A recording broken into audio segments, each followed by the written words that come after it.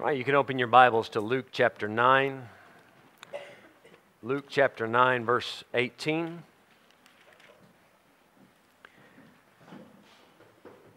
And as I mentioned during the announcements, I wanted to say a thing or two about the anniversary conference we just had, but the problem is choosing what not to say. There's so many things I want to say about it. That conference was special on many levels, not just the preaching that we heard. Many of you testified on Wednesday evening as to how special it was and what you learned, and I hope it stuck with you. I trust that it will. The temptation, though, is to look back and keep looking back because it was such a pleasant memory. Never has our church had that nice of a meeting, just all around. Right? God has shown up. God has worked in our church many, many times, but that was something special. And there's no getting that back. Right? No matter how much you look back to it, if you say, let's duplicate it, well, then we're going backwards. Paul said, forgetting those things which are behind, reaching forth into those things which are before. We press toward the mark for the prize of the high calling of God in Christ Jesus. So it's not that we forget what we learned, what we experienced, what we felt, but that prompts us, that provokes us to move forward still, to build on what we learned, what we heard. Just recently, when I was on furlough this last time, I took my family to a missions conference. Most of the time, my wife and daughter did not travel with me. I wanted to give Christina especially as much grandma time as possible. But this particular church, we have good friends there. We've known them for more than 20 years. We went to their missions conference. I've never been in a meeting like that one. To this day, I've never seen its equal. By the time we left, our 13-year-old daughter was in tears because she did not want that meeting to end. So the day we were scheduled to drive off, I drove to the pastor's office at the church. I said, Brother Ralph, I've got a problem. The meeting was too good, and now my daughter's in tears, and she doesn't want it to end. I said, and I was saying it tongue-in-cheek, kind of kidding around. But he had a very profound answer for me. He said, Brother, in the Old Testament, the Jews were commanded 3 times in the year, all the men had to converge in Jerusalem for a special feast. 3 times every year. It was always a special time. Passover, Feast of Weeks, Tabernacles, it was an 8-day meeting. It was a big deal. He said, you know what they had to do after the meeting was over? After the feast days had ended, you know what you do? Go back to work. You just carry on. You use the encouragement of that special time. That's what it was meant to do. You set up that, what we get the term holiday, holy day. You set aside these special days to remind yourself of what God has done, to refocus your attention, but then you move on. That's what the Jews had to do. After the feast was over, you go home, you go back to the fields, and you take home a little bit of what you learned. So as I was praying about the sermon this week, I was very, very much tempted to almost review with you everything we had learned. And let's just go through it again because it was so good. Let's make sure we hang on to every little point. But then the Lord began to work on me. I said, it's just time to, let's keep moving. Let's keep going.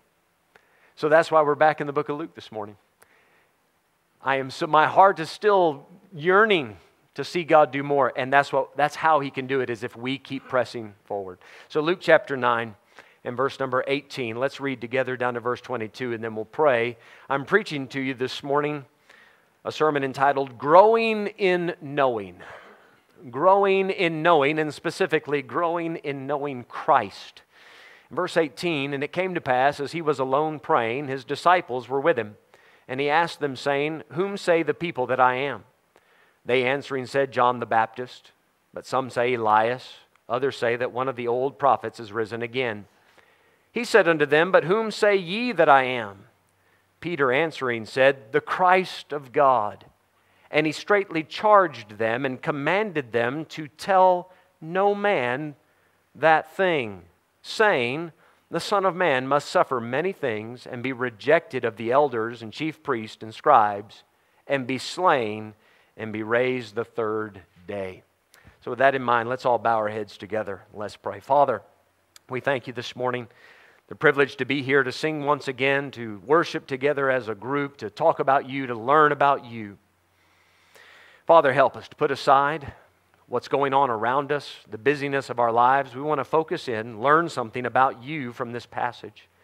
Please speak to our hearts. We've so enjoyed how you've recently done that, but Lord, we need something fresh for today. Please use me simply as a vessel. Give us all ears to hear. And we ask it in Jesus' name. Amen. Amen. This is a pivotal point in Jesus' ministry. As you can see in verse 18, he was alone praying. The story just before this, he had fed the 5,000. And afterwards, he goes out and has a time of prayer. And you'll often see when Jesus breaks away and spends an elongated time in prayer, he comes back with some pivotal, important decision. And this is one of those times. This is a unique time in his ministry because it's right here that the Father has now told him, you are allowed to reveal the ultimate plan of you dying.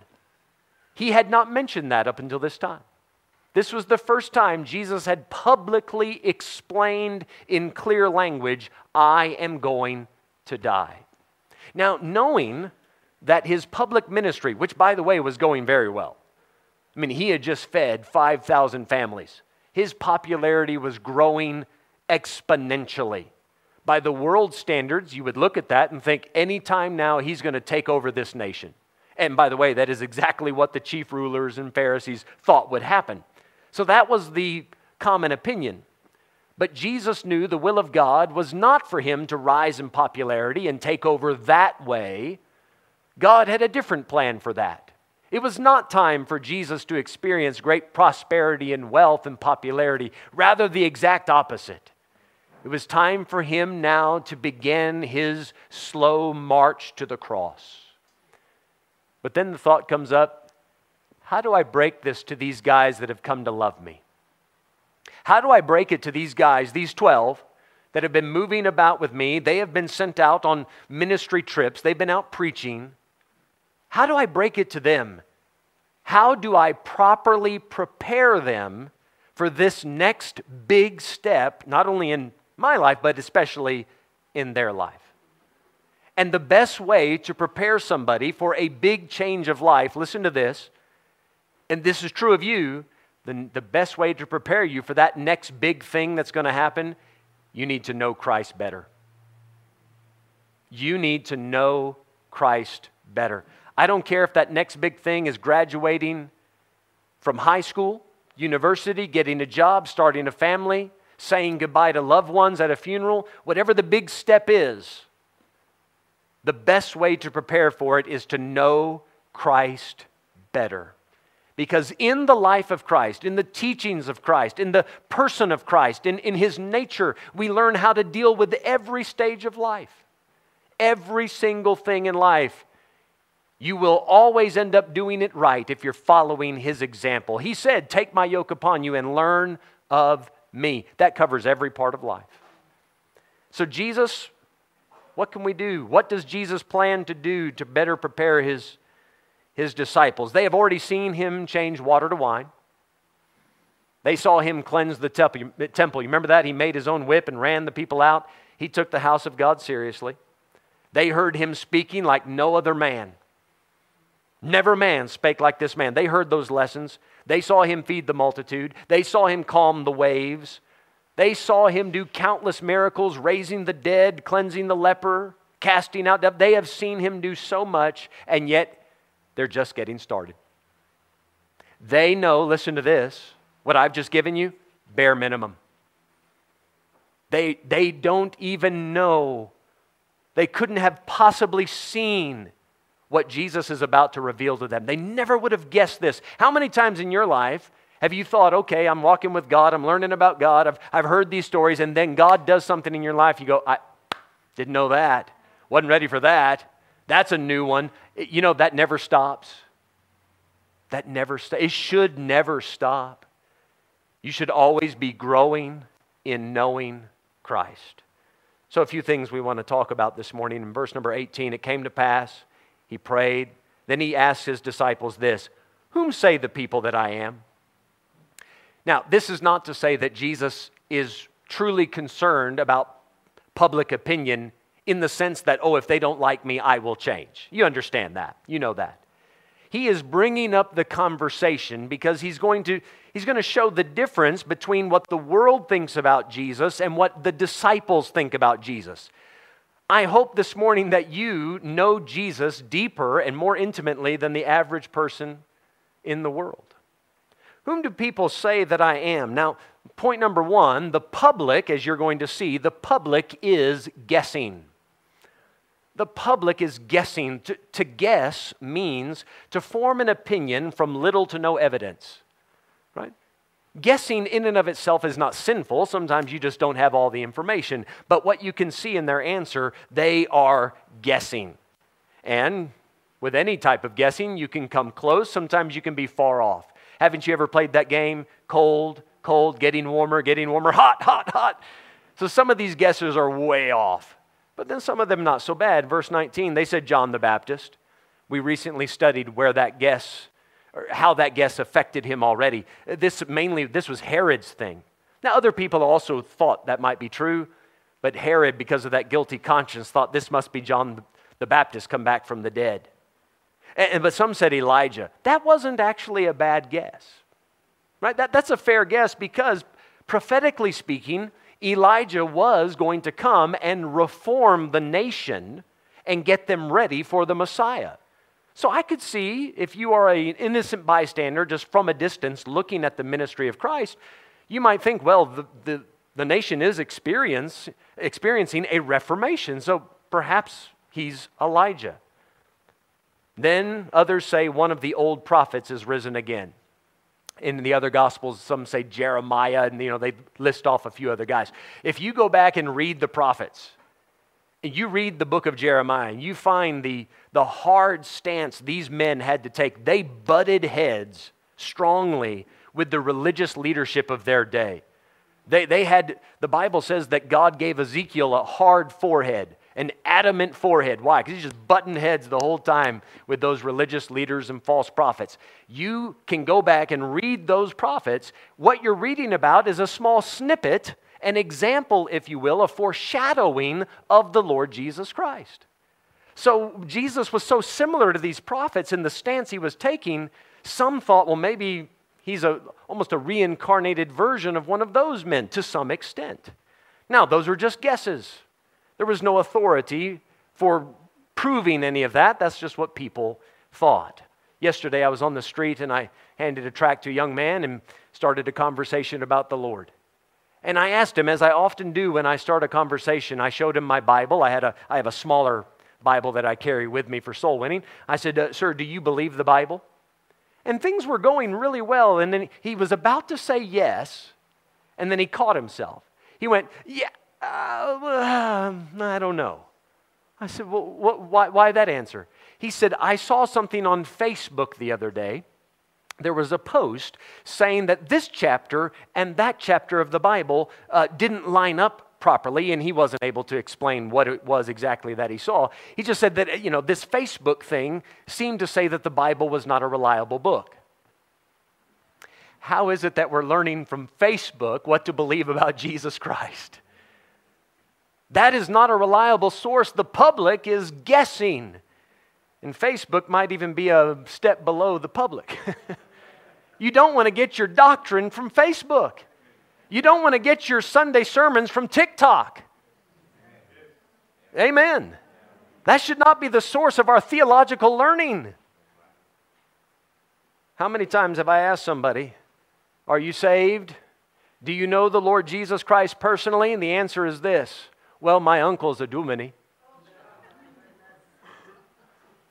Well, that's like asking, how tall are you? 79 kgs. I didn't ask that. You're not even answering my question. Are you saved? Well, my uncle's a dominie. Well, your uncle's not here, and if he was, I'd have to ask him the same question, and being a dominie has nothing to do with it. Whenever they answer me like that, I always take a moment to think, did I ask the right question? Did I say that wrong? Is it a language barrier? Are you saved? Well, my uncle's a dominie. Okay. Are you saved? Well, my mom's a big Christian. Okay. I'm still waiting for that verse. You guys got to show me that verse somewhere in the Bible that defines a big Christian. What is that? Does he have to be over 100 kgs? What is a big Christian? I don't know what that means, but my mom's a big Christian. Oh, okay, well, that's your mom. Now, what they mean is this, is I know about Jesus. That's what they're trying to say. Every time, that's what they're trying to say. I know about Jesus. I have had exposure to Jesus. In what way? My uncle. Somehow my uncle has rubbed off on me. Somehow my mom has influenced me. Okay, I'm not saying that your uncle or your mom is necessarily wrong. But just because you know Jesus through them, that doesn't mean that uncle and mom had it right. Perhaps they have their version of Jesus. You need to know personally about the Lord Jesus Christ and not just trust what the public, even your public, your little sphere of influence, has told you about Him. You know what this public was doing? They were relying on what he said, about what she said, about what he said, about what she said, and I heard it, and my uncle said, and my mom said, and I heard it from... How do you know they're right? Interestingly enough, yesterday, in the same street, I finished the conversation with that young man, went very well. Eventually, two guys rolled up, and that loud music in their car, you know that kind that shakes the windows when they roll up? I mean, that stereo was thumping so hard, my eardrums were about to burst. They hop out. I finished a conversation with a young lady, and I walked. They were sitting on a bench, and they had their gold chains on. You know, they looked like gangsters. I gave them tracts, and they were actually very, very kind and polite gentlemen, and, you know, both of them smoking cigarettes, that kind of thing. We started up a conversation. I don't care about that. Let's talk about the Lord. We'll get to cigarettes some other day. Let's talk about Jesus for a while. I said, gentlemen, I handed them a tract that says feeling lost. I said, do you understand that question? Do you know what it means to feel lost? And they said, yeah, we know exactly what that means. They said 30 minutes ago, we were talking about this exact thing. I said, were you? He said, yeah, we're trying to figure out, whenever I say I'm fine, how do I know that I'm fine? That's deep. I can see some of you like, yes. I think, therefore I, one of those kind of moments.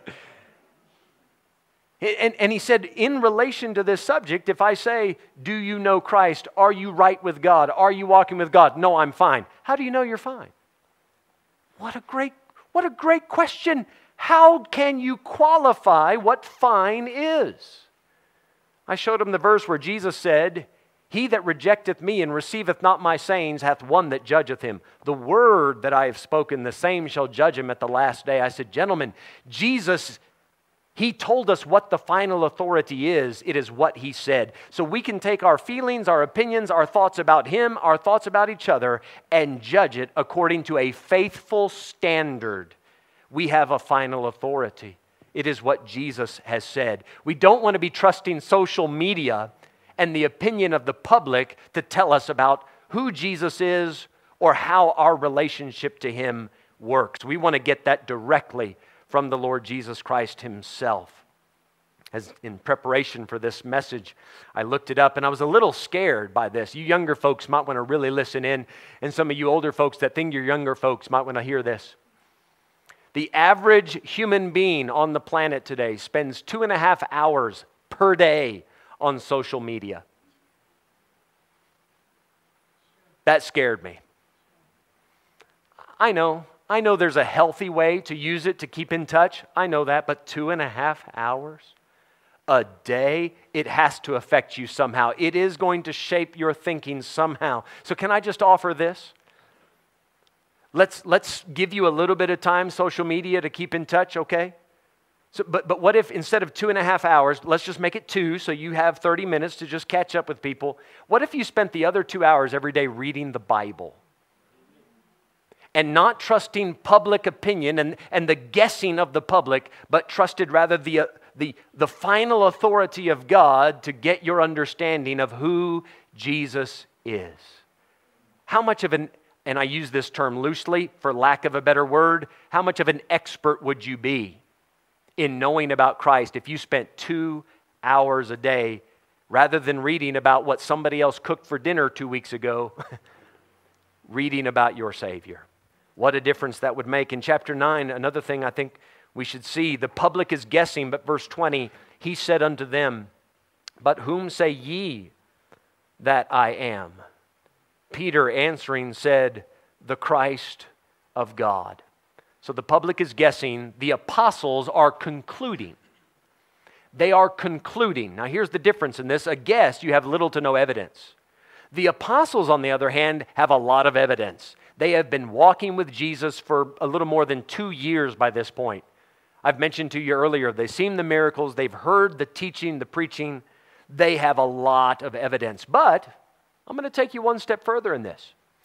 You might remember this story from the Gospel of Matthew when Jesus asked this. It's the same passage. We get a little extra information. Peter there as well, it mentions that he said, you're the Christ of God, the Son of the living God. And Jesus says to Peter, blessed art thou, Simon Bar-Jonah, for flesh and blood hath not revealed this unto thee, but my Father which is in heaven. Peter did not come to this conclusion because so-and-so said from so-and-so, said from so-and-so. It wasn't public opinion. These were reliable sources that the Father in heaven had organized and orchestrated to lead Peter to the truth, watch this, both externally and internally. I've actually in debates had this challenge come up. People have claimed this is a contradiction in the Bible. They say that when Peter came to know Jesus as the Christ, that is to say, he is the Messiah. In Matthew chapter 16, it says the Father revealed it.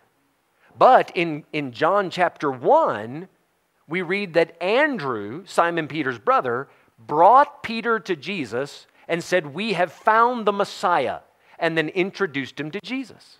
So the contradiction supposedly is who revealed to Peter that Jesus was the Christ? Was it Andrew or was it the Father? And the answer is yes. Both did. Both did. Do you see what God does? God, he had Andrew walking a path with John the Baptist. Andrew was one of John's disciples. Then John one day baptizes Jesus. The Holy Ghost comes down. The Father speaks from heaven. That's pretty authoritative. And then John starts teaching his disciples, I have found the Christ. Jesus walks by one day. Behold, the Lamb of God that taketh away the sin of the world. And John then instructs his disciples to start following the Messiah. Andrew, now convinced of this truth. Why? Because the Father had organized all these reliable sources to lead him to the truth. Says, Peter, come and see. You got to check this out. We've been waiting for so long for the Messiah. Here he is. The Bible does not tell us that Peter, on that day, immediately understood everything about Jesus. It took some time. Brother Welder gave us a sermon about Peter launching out into the deep. Remember that? It came in stages. It came to him little by little. And such is the case for most of us in the room. Very few of us have no knowledge of Christ, and then boom, in one moment, now we know everything we need to know. You know, it comes little by little. God sends somebody your way, a reliable source that will line up with the final authority, and eventually it's not just externally. It's not just that the evidence makes sense, but something inside. God, the Holy Ghost inside of you is saying, that's my son. There he is. That's the truth, and you'll have that bearing witness inside. These apostles, they got their information about Jesus as the Christ from reliable sources. John the Baptist, the Scriptures, the Father speaking from heaven, and from Jesus' own mouth. So this is a conclusion from a lot of evidence. What do we learn from this? If you want to know about Jesus, go to a trusted source. Not public opinion, not social media. We have the writings of the men that walked with the man. Now think about how powerful that is. These men walked arm in arm with Jesus for 3.5 years. John even said if we were to write down everything he did, the world couldn't contain the books that should be written, right? They had so much to say. I want to know every little thing I can about Jesus. I'm going to go straight to the closest source of information I have. I'm going to delve into as deeply as possible what the apostles have written. Since the first day of the church, they've had their Bibles open. You can read it in Acts chapter 1. Peter had his Bible open, learning about Christ and how to operate in this New Testament.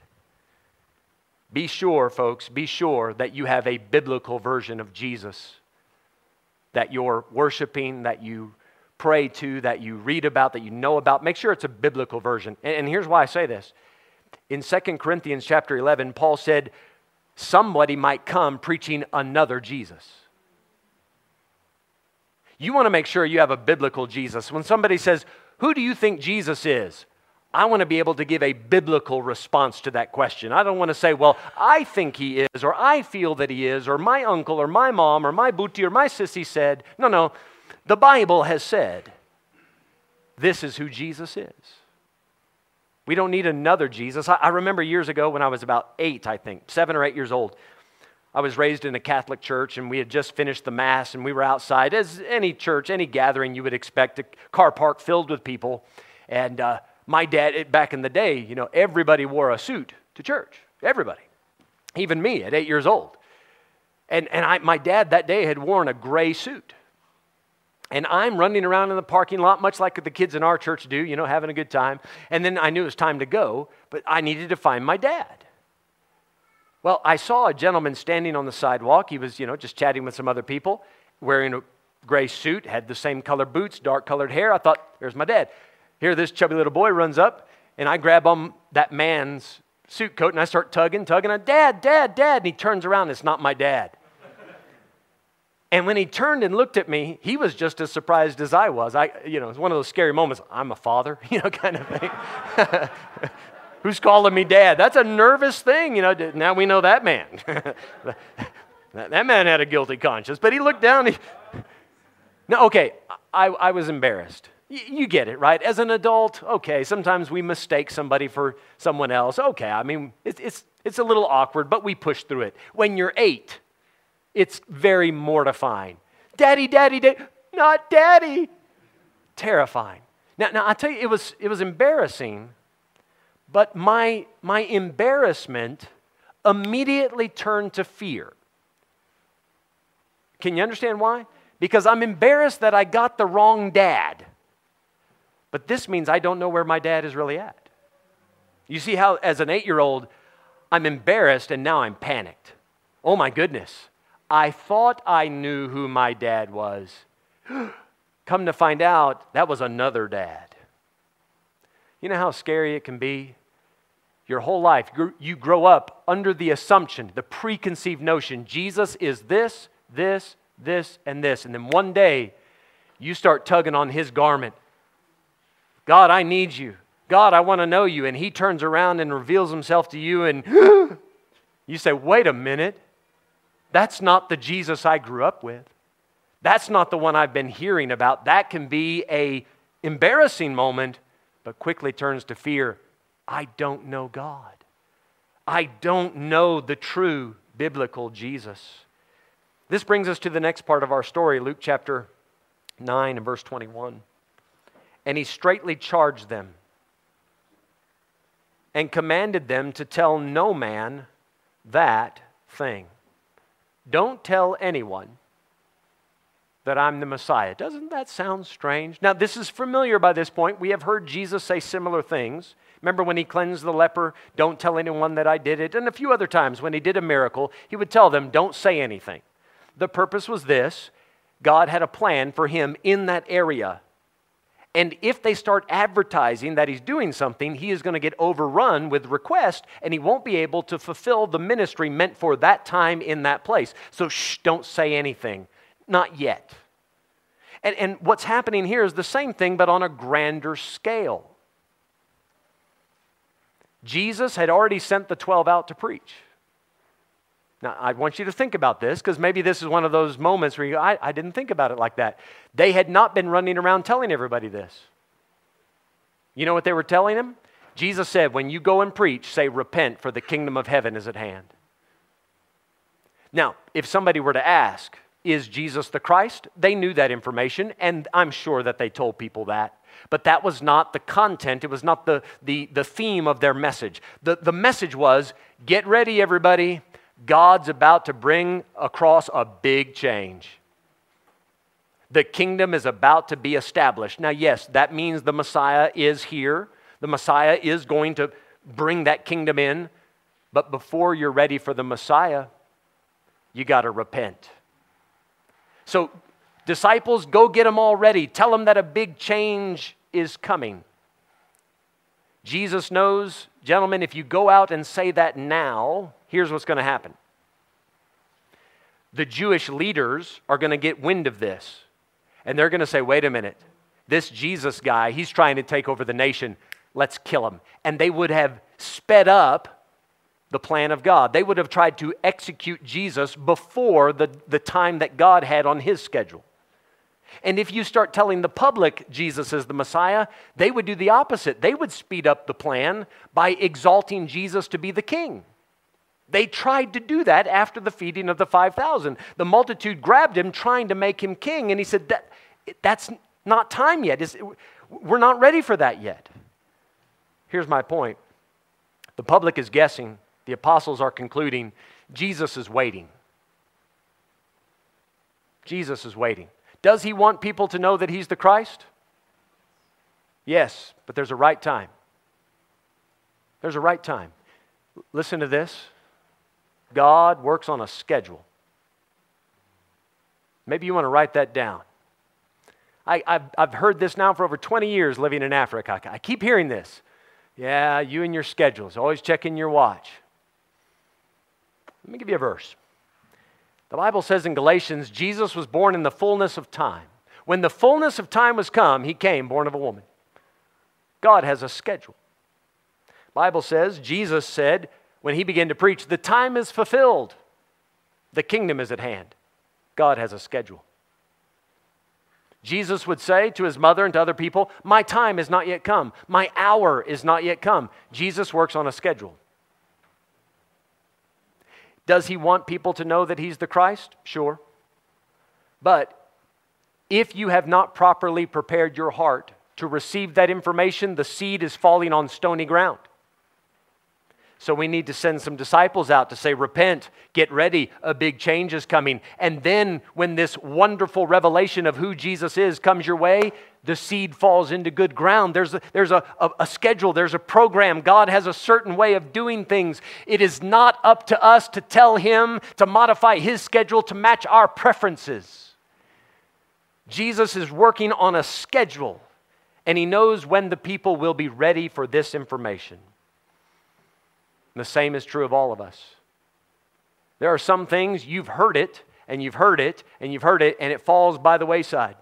And then one day somebody shows up and bam, you hear it. It's the same truth you've been hearing for years. But immediately it means more. Why? Because you're ready for it. You're ready for it. Hold your place here and get Philippians chapter 3.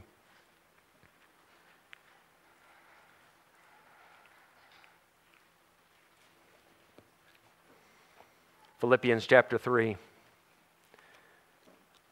Church, I think it's helpful if I tell you why I'm emphasizing this point the way that I am. We look around not only at the world, but within our church. And we say, this person is sitting in the same service that I am.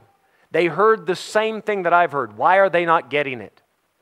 Why are they not applying it? Why is it not changing them the way it's changing me? Timing. Timing. Be patient with them. Jesus knows, guys, if you say it now, you're going to interrupt what God's trying to do.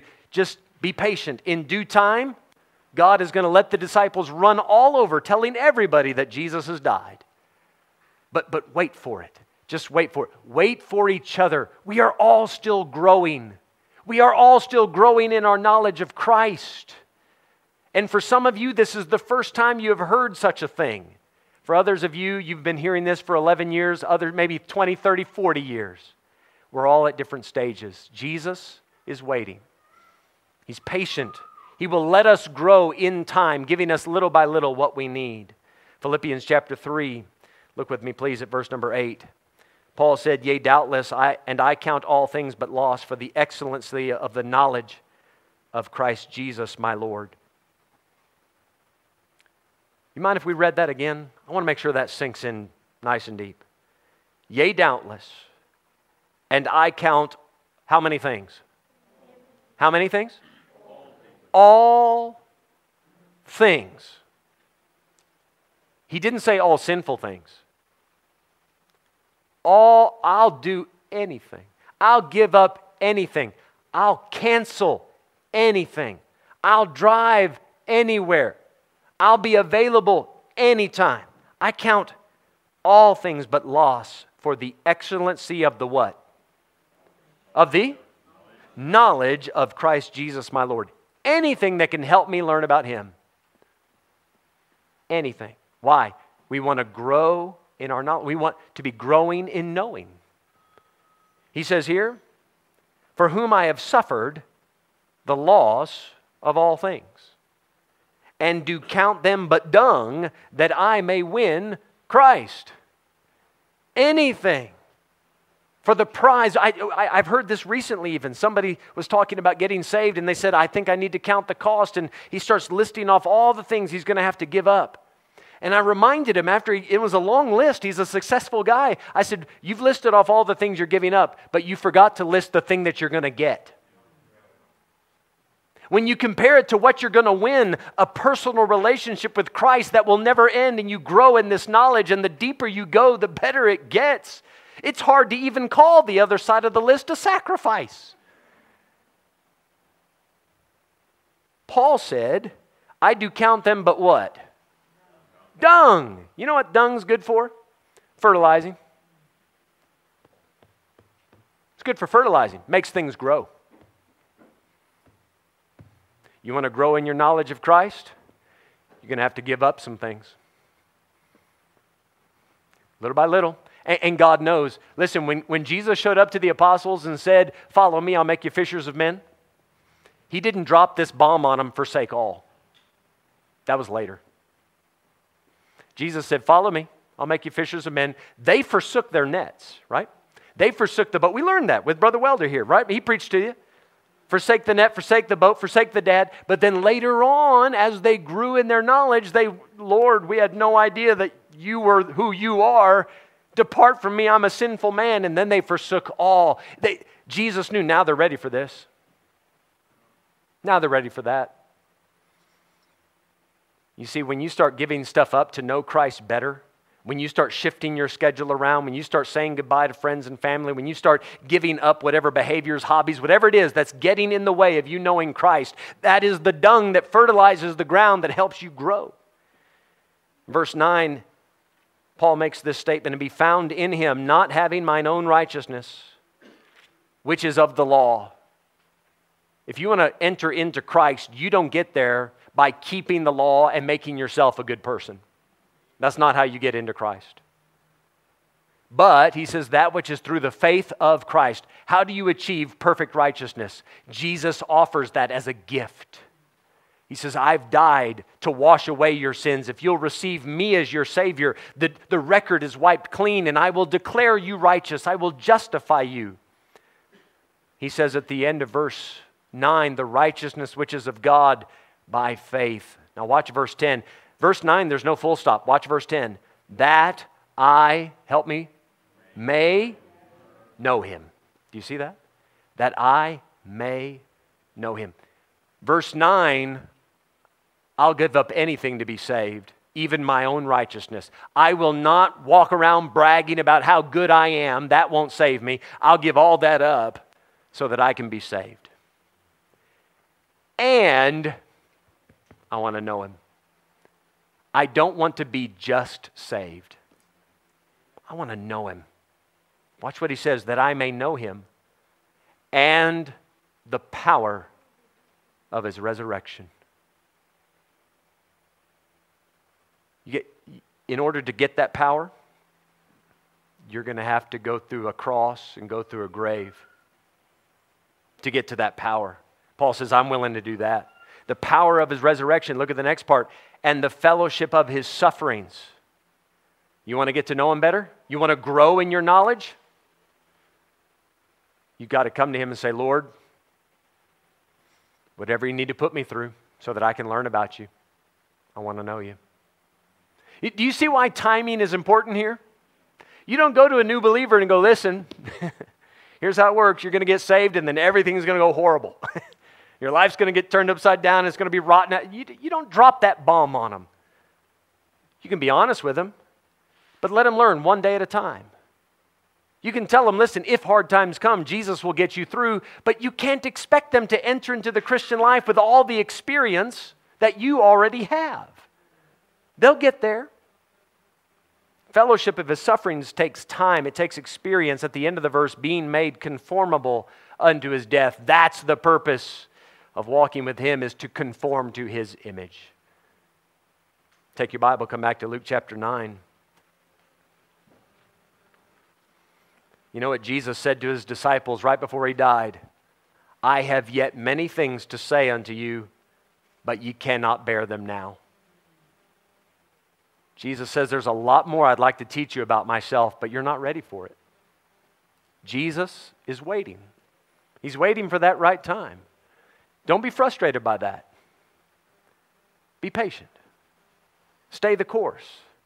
Luke chapter 9, in verse number 22, this brings us to our final point. He's told him not to say anything, and then further he says in verse 22, saying, the Son of Man must suffer many things and be rejected of the elders, chief priests and scribes, and be slain and be raised the third day. So the public is guessing, the apostles are concluding, Jesus is waiting, and lastly, I want to say Christ is surprising. Christ is surprising. Have you ever watched a movie or read a book, and then you get to the end and you go, what? I didn't see that coming, right? For me, that's the best kind of movie. That's the best kind of story. And I thought about giving you illustrations, and then I'm just spoiling all those books or movies, so I'm not going to do that. But we've all had those. I enjoy those stories. Jesus is that story. The longer you're in this, the more you read, the more you walk with him, the more you do things with him and for him, the more you realize Jesus is much deeper than you ever imagined. There is so much more to him. The Jewish mind at this time, Jews did not think the Messiah would die. None of them believed that. They believed that the Messiah would show up, kill the Romans, conquer the Gentile enemies, and establish the Jewish kingdom on the earth. They saw the Messiah as a conquering king. Now Jesus is saying, guys, come here. You know I'm the Christ. The Father's shown you that. Good. Don't tell anyone because, listen, they're not ready for this. I have to die. Even the disciples at this point, you know how Peter reacted to this? In Matthew 16, he said, not so, Lord. He got in a theological debate with the Lord Jesus Christ. Peter, what were you thinking? I mean, that's one of those foot-in-mouth moments, right? Peter is arguing with Jesus. I'm going to go die. No, you're not. Not on my watch, bless God. You know what Jesus said to him? Get thee behind me, Satan. Why? Jesus knows the long-term plan. Listen, I have not come to establish that kingdom, not without the cross. I've got to go to the cross, but the disciples had no idea. That was a complete surprise even to the best of them. Peter fought it at first. You know what will happen? You grow up, you hear the stories about the Bible, you know Jesus, and somebody comes and says, here's something you may not have seen before. Oh, that can't be right. Oh, that can't, no. That's not, listen, I've been in church my whole life. I've never heard anything. Now, calm down. Is it in the Bible? Is it in the Bible? Is it there? Does it stand like that? Perhaps you just want to take your understanding of Jesus a little deeper. Open your mind and say, Lord, show me more. You know, Jesus said on one occasion, I am the bread that came down from heaven. And the public went, what? No. Listen, man, you're a man. No. You're not some ghost that came down. You're just a man, like the rest of us. You were born just like the rest of us. What's this bread from heaven stuff? And he says, listen, he moved further with that illustration. He said, listen. if you want to have eternal life, you have to eat my flesh and drink my blood. Yeah, just like the look on some of your face, like, what? He got their attention then. And they thought, what is this guy saying? Now, all he was doing was giving them an illustration of how to have a relationship with the Father. He says, as I live of the Father, so that's how you're going to live of me. Jesus did not physically eat the Father. He's having communion with the Father. He is receiving, he is partaking with the Father. Jesus went on to say, the flesh can profit you nothing. It is the Spirit that gives life. The words that I speak unto you, they are spirit and they are life. He said, I wasn't talking literally, I'm talking spiritually. You need to receive me. You know what the Bible says? In a strange place in the New Testament, John 6:6. Only time it happens in the New Testament. John chapter 6, verse number 66. It says, many of his disciples went away. You know why? Because up until this point, he was just a miracle-working prophet who could potentially overthrow the Roman government. And a lot of the disciples were on board with that because that's what they'd always known about the Messiah. And now Jesus takes him a step further and goes, oh, by the way, I don't have the same origin story like the rest of you. I came down from heaven. And you have to eat my flesh. What? And instead of sticking around to learn what that meant, a lot of them just left and never came back. You know what Jesus did right after that? He turned to his 12 and he said, will you also go away? You know what their answer was? To whom shall we go? Thou hast the words of eternal life. Guys, the answer today is Jesus might be trying to show you a little bit more. Are you also going to go away? Or are you going to keep coming around going, Lord, I need to know more. There's more to you than I already know. Christ is surprising. Years ago, right after I got saved, I don't know, maybe you had a similar experience. After I got saved, I found a Christian bookshop as quickly as I could. What you guys would know as Coom. You know, in America, I went to the mall, I found the Christian bookstore, I wanted to buy the place out. and I did, I maxed out my credit card. I bought everything you could imagine. About 90% of it was wrong. But I bought books and Bibles and posters and jewelry, and I had a little leather, not a chain, what would you call it, necklace with a little cross made out of nails. And I went to work the next day with my little jewelry, and I thought I was so special. I think dork is the right word. I was a Christian dork is what I was. But I was just excited. But one thing I did get was a poster. And I kept that poster all through Bible school, and I even took it to Malawi. And I only gave it up when we left Malawi. It is now hanging in the office of one of my pastors there, Brother Ashbad. The name of the poster is, And He Shall Be Called. And then the poster goes on to list all these different names and titles given to Christ in the Bible. Christ is surprising. We know him as the Lord Jesus Christ. That's perfectly knowledgeable to all of us, right? We know that. But let me give you just a sample list. Here's that poster. He is Advocate, the Lamb of God, the resurrection and the life, the shepherd and bishop of our souls. He is the judge. He is the King of kings, the Lord of lords. He is a man of sorrows. He is the head of the church. He's the master. He's the faithful and true witness. He's the rock. He is our faithful high priest. He is the door. He is the living water. He is the bread of life. He is the rose of Sharon. He is the Alpha and the Omega. He is the beginning and the end. He is the true vine. He is the Messiah, the Christ. He is the teacher. He is the Holy One, the mediator, the beloved, the branch, carpenter, good shepherd, light of the world, image of the invisible God. He is the Word. He is the chief cornerstone.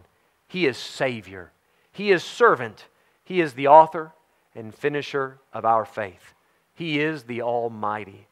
He is the everlasting Father. He is Shiloh. He is the Lion of the tribe of Judah. He is the I Am. He is the Prince of Peace. He is the bridegroom. He's the only begotten Son. He is wonderful. He is Counselor. He is the mighty God. He is Emmanuel. He's the Son of Man. He's the Dayspring. He's the King of the Jews. He's the prophet. He is the Redeemer. He is our anchor. He is the bright and morning star. He is the way, the truth, and the life, and He is the Amen. When we talk about Jesus, there's a long list of things that you can study about Him. There's so much more, and I've just scratched the surface. By the time Jesus rose again, the Bible says the disciples did not even know. They didn't understand the Scripture even then that He would rise from the dead. They were just getting started. After He rose, He went into an upper room with them. You know what Jesus did? He says, "Sit down, boys. Let's have Bible study." And beginning from Moses and through the Psalms and through all the prophets, He showed them things concerning Himself. You know what they walked away with? Surprised, amazed. They did not realize the depths of the person they had been walking with for all those years. And I think the same is true for all of us. We have yet to plumb the depths of our great Savior. Our goal today as we walk out the door, we want to keep growing in knowing Him. Let's all stand, if you would, please. Let's have our heads bowed and our eyes closed.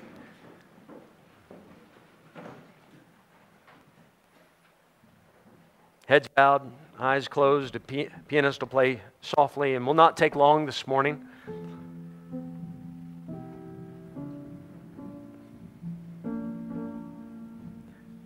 We have no service tonight. You guys are going to have a chance to rest. But this gives us a chance now to maybe take just an extra moment to meditate on what you've heard. Ladies and gentlemen, it's not a contest to see who can know Christ better. It's not a contest. We're all growing in the knowledge of our Lord Jesus Christ.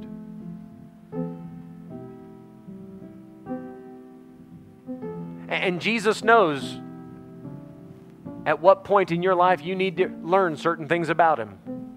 For some of you, it would just overwhelm you to know everything all at once.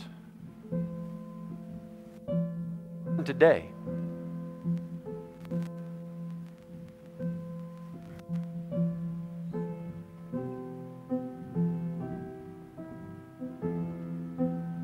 the Bible says we are to seek His face continually. You know what that means? Get to know me better. That's what God's commanding. Get to know me better. To know God is more than all burnt offerings.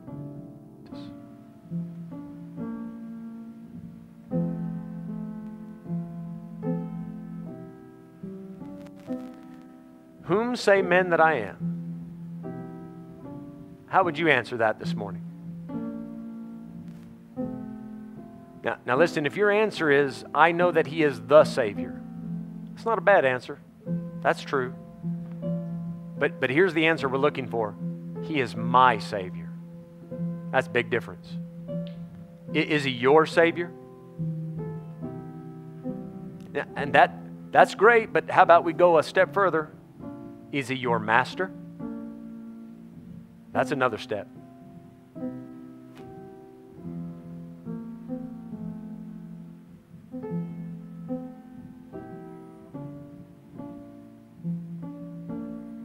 Perhaps today, if you've already been saved, you want to determine in your heart to count all things but loss for the excellency of the knowledge of Christ Jesus my Lord. Lord, I'll give up a business, sell my home. I'll stop chatting to certain friends. I'll change my hobbies. Lord, I'll do anything to know you better. Say, Brother Mike, is it that serious? More. More. I know what I've just said sounds extreme. Jesus is worth it. He's worth it.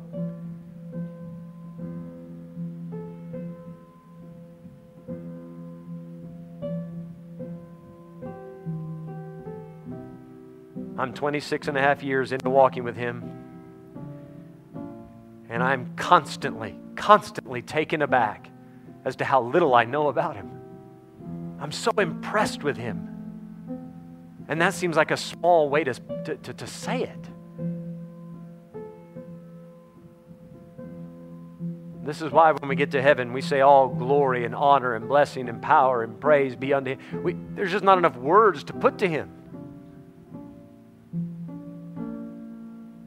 Father, we thank you for making yourself available to us by sending your Son, the Word made flesh, to dwell among us and declare God to us. Father, we don't want to take that lightly. We don't want to trust public opinion. We thank you for giving us your word about your Son. Lord, we desire this morning to know you deeper and better than ever before. And we're willing to wait. God, we understand it. We're not ready for all of it all at once. God, we'll be here next week. Show us more. And the week after, and the week after. Continue to teach us, please. Thank you, Father, for spending some time with us this morning. Help us, Lord, to hang on to what we've heard. And we ask it in Jesus' name. Amen. Amen. Folks, thank you so much for being here. No service tonight. No Bible school on Wednesday. But Thursday night, we'll see you then. Thursday night.